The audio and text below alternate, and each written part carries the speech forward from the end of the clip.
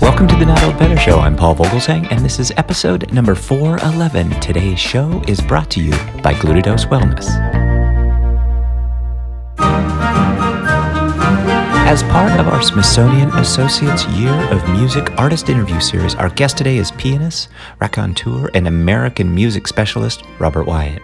Robert Wyatt will be presenting at the Smithsonian Associates program titled The Sound of Music at 60, the musical that's one of our favorite things. Check out our website for more details. This is absolutely one of my favorite things, and Robert Wyatt and I will discuss the behind-the-scenes elements of The Sound of Music to showcase the making and production of the beloved and enduring show that captured a tale of hope amid the darkness of wartime Europe. Robert Wyatt explores the history of the musical, how the real-life story of the Von Trapp family singers differs from the Broadway and film depictions, and the collaborative relationships and backstage drama among the musical's producers, directors, and cast. Please join me in welcoming to the Not Old Better Show via internet phone, Robert Wyatt. Well, Robert Wyatt, welcome to the program. Good morning, Paul. It's great to talk to you. Of course, we've talked previously, and you've been such a fan favorite that I wanted to have you come back. And I wonder if you'd tell us briefly about your upcoming Smithsonian Associates presentation, because it's a good one. Well, I was reading through some notes, and I realized it's the Silver Jubilee, the 60th anniversary of the opening of The Sound of Music on Broadway in 1959, with Mary Martin and Theodore Bikel and 7 children, a bunch of nuns, and friends of the family. So I said, wouldn't it be wonderful to talk about that and the movie version that came out 6 years later? You know, The Sound of Music just has that special place. I think maybe it's this time of year. Certainly the 60th Jubilee, as you say, it makes it very special. But what else makes The Sound of Music and its songs so special to all of us? Well, I've thought about that. Sound of Music is Rodgers and Hammerstein's final musical. They wrote 8 previously, and so Oscar Hammerstein knew that this was the end for him. So I think as far as the lyrics go, he was tuned into a different atmosphere, a different world, and Richard Rodgers picked up on it and gave some of his most beautiful melodies. So with regard to Rodgers and Hammerstein, they actually, in my research of this, which I found fascinating, because I'm not sure how this might work, but it seems like maybe this is kind of the reverse of how it often works, and you'll have to correct me if I'm wrong, but Rodgers and Hammerstein were actually approached by Mary Martin, who was their star of South Pacific, about transforming. Yeah, so tell us a little bit about that. I'm curious, is that the norm? Does the star often approach the writers, the lyricists in that direction? And how was she so successful in persuading them to do this? Well, Mary Martin had last done Peter Pan in 1954. So she was looking for something new to do. And one of her husband, Richard Halliday's friends at Paramount, Vincent Donahue, had been given a German film done a few years before that looked very interesting. And he wanted to look for a vehicle for Audrey Hepburn. And she turned it down, and he sold the rights to 20th Century Fox. Mary Martin heard about it from her husband, and she went to Rodgers and Hammerstein with the idea. Oscar Hammerstein was then in the hospital, so Dick Rodgers says, well, it sounds wonderful, but I would like to write the entire score, but we're doing Flower Drum Song right now, so we'll have to wait. And they did. Hi, it's Paul. We'll be right back with Robert Wyatt to talk more about the 60th Diamond Jubilee anniversary of The Sound of Music. As I mentioned at the top of the show today, we're brought to you by Glutados Wellness, and I want to let you know about a great new supplement from Glutados, the Glutados Wellness product. For all of us in the Not Old Better Show audience, we know that to live that fuller life, it gets complicated, because we live in a complicated, toxic world filled with dangerous chemical substances, radiation pollution, processed foods, alcohol, smoke, stress, and many other factors that threaten our healthier, fuller life. Glutados Wellness is a unique liquid antioxidant.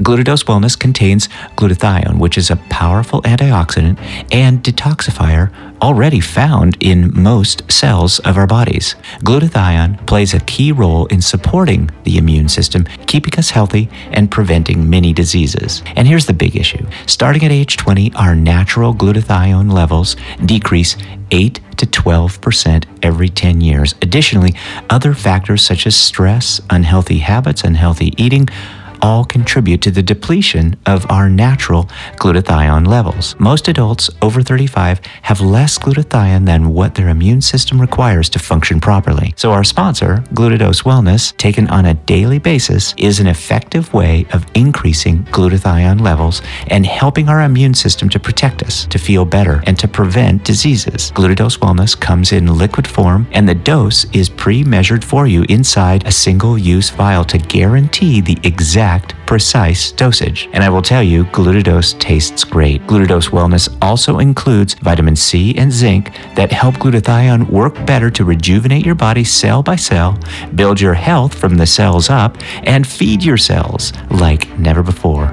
Don't miss out on life's best moments. Try Glutadose Wellness for yourself. We'll provide links in the show notes to glutadose.com/better, but go to glutadose.com/better and you can check it out. You'll be happy you did, and you'll feel great. Glutadose is produced in the USA with the highest pharmaceutical standards and best quality ingredients. These are my statements and have not been evaluated by the FDA. The Glutadose product is not intended to diagnose, treat, or cure or prevent disease.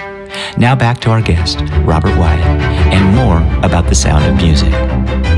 We are, of course, with Robert Wyatt. Robert Wyatt will be at the Smithsonian Associates presenting on Thursday, December 5th. The title of the presentation is The Sound of Music at 60, the musical that's one of our favorite things. It's always been one of my favorite things, Robert Wyatt, and I think this is going to be just a wonderful presentation of yours. But let's talk about the movie version for just a second, and that didn't star Mary Martin. It starred Julie Andrews. Yes. Won 5 Academy Awards. Again, in my research, I found that it was one of Hollywood's most popular musicals ever. I also learned that the film was filmed on location, and I thought that really must have added so much to it. I didn't even realize that before. Yes. The preliminary trials and recording of the music was done in Hollywood. There were 2 months of rehearsals to get the dance and the staging and everything right. Then the director, Robert Wise, took 250 cast members and studio and technicians to Vienna for 6 weeks to film the show. And it took an extra 5 weeks because it rained.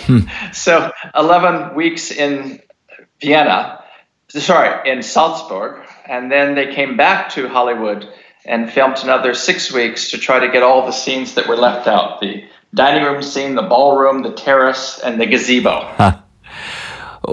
Just out of curiosity, what's your favorite song from Sound of Music? Oh, that's difficult, but it always comes back to Edelweiss. Edelweiss was put in the show very late. They had taken the trial run to New Haven, where Oscar Hammerstein was not able to attend because he was dying at that time.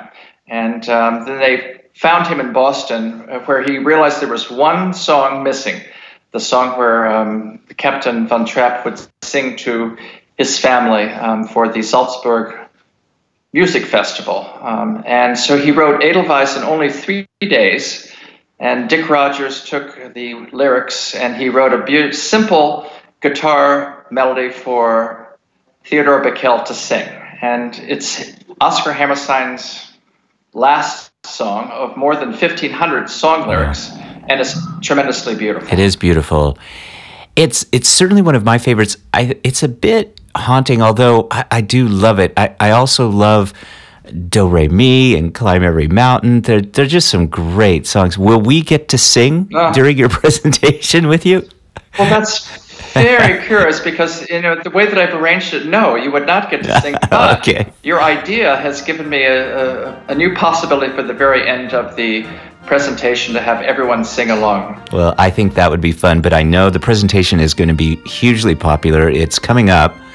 It is titled The Sound of Music at 60, the musical. That's one of our favorite things. Robert Wyatt's been our guest. I know you're super busy, Robert Wyatt. We're catching up to you during the Thanksgiving holidays. I know you've got a performance tonight. You've got a performance at Smithsonian Associates coming up. We so appreciate your generous time, and we're looking forward to the Sound of Music presentation by you. But Robert Wyatt, thanks so much for joining us today. Thank you, Paul. My thanks to Glutadose Wellness for sponsoring today's show, and special thanks to Robert Wyatt for joining me today. As always, my thanks to the Smithsonian team for all they do to help the show, and to you, our wonderful Not Old Better Show audience. Talk about better. The Not Old Better Show. Thanks, everybody.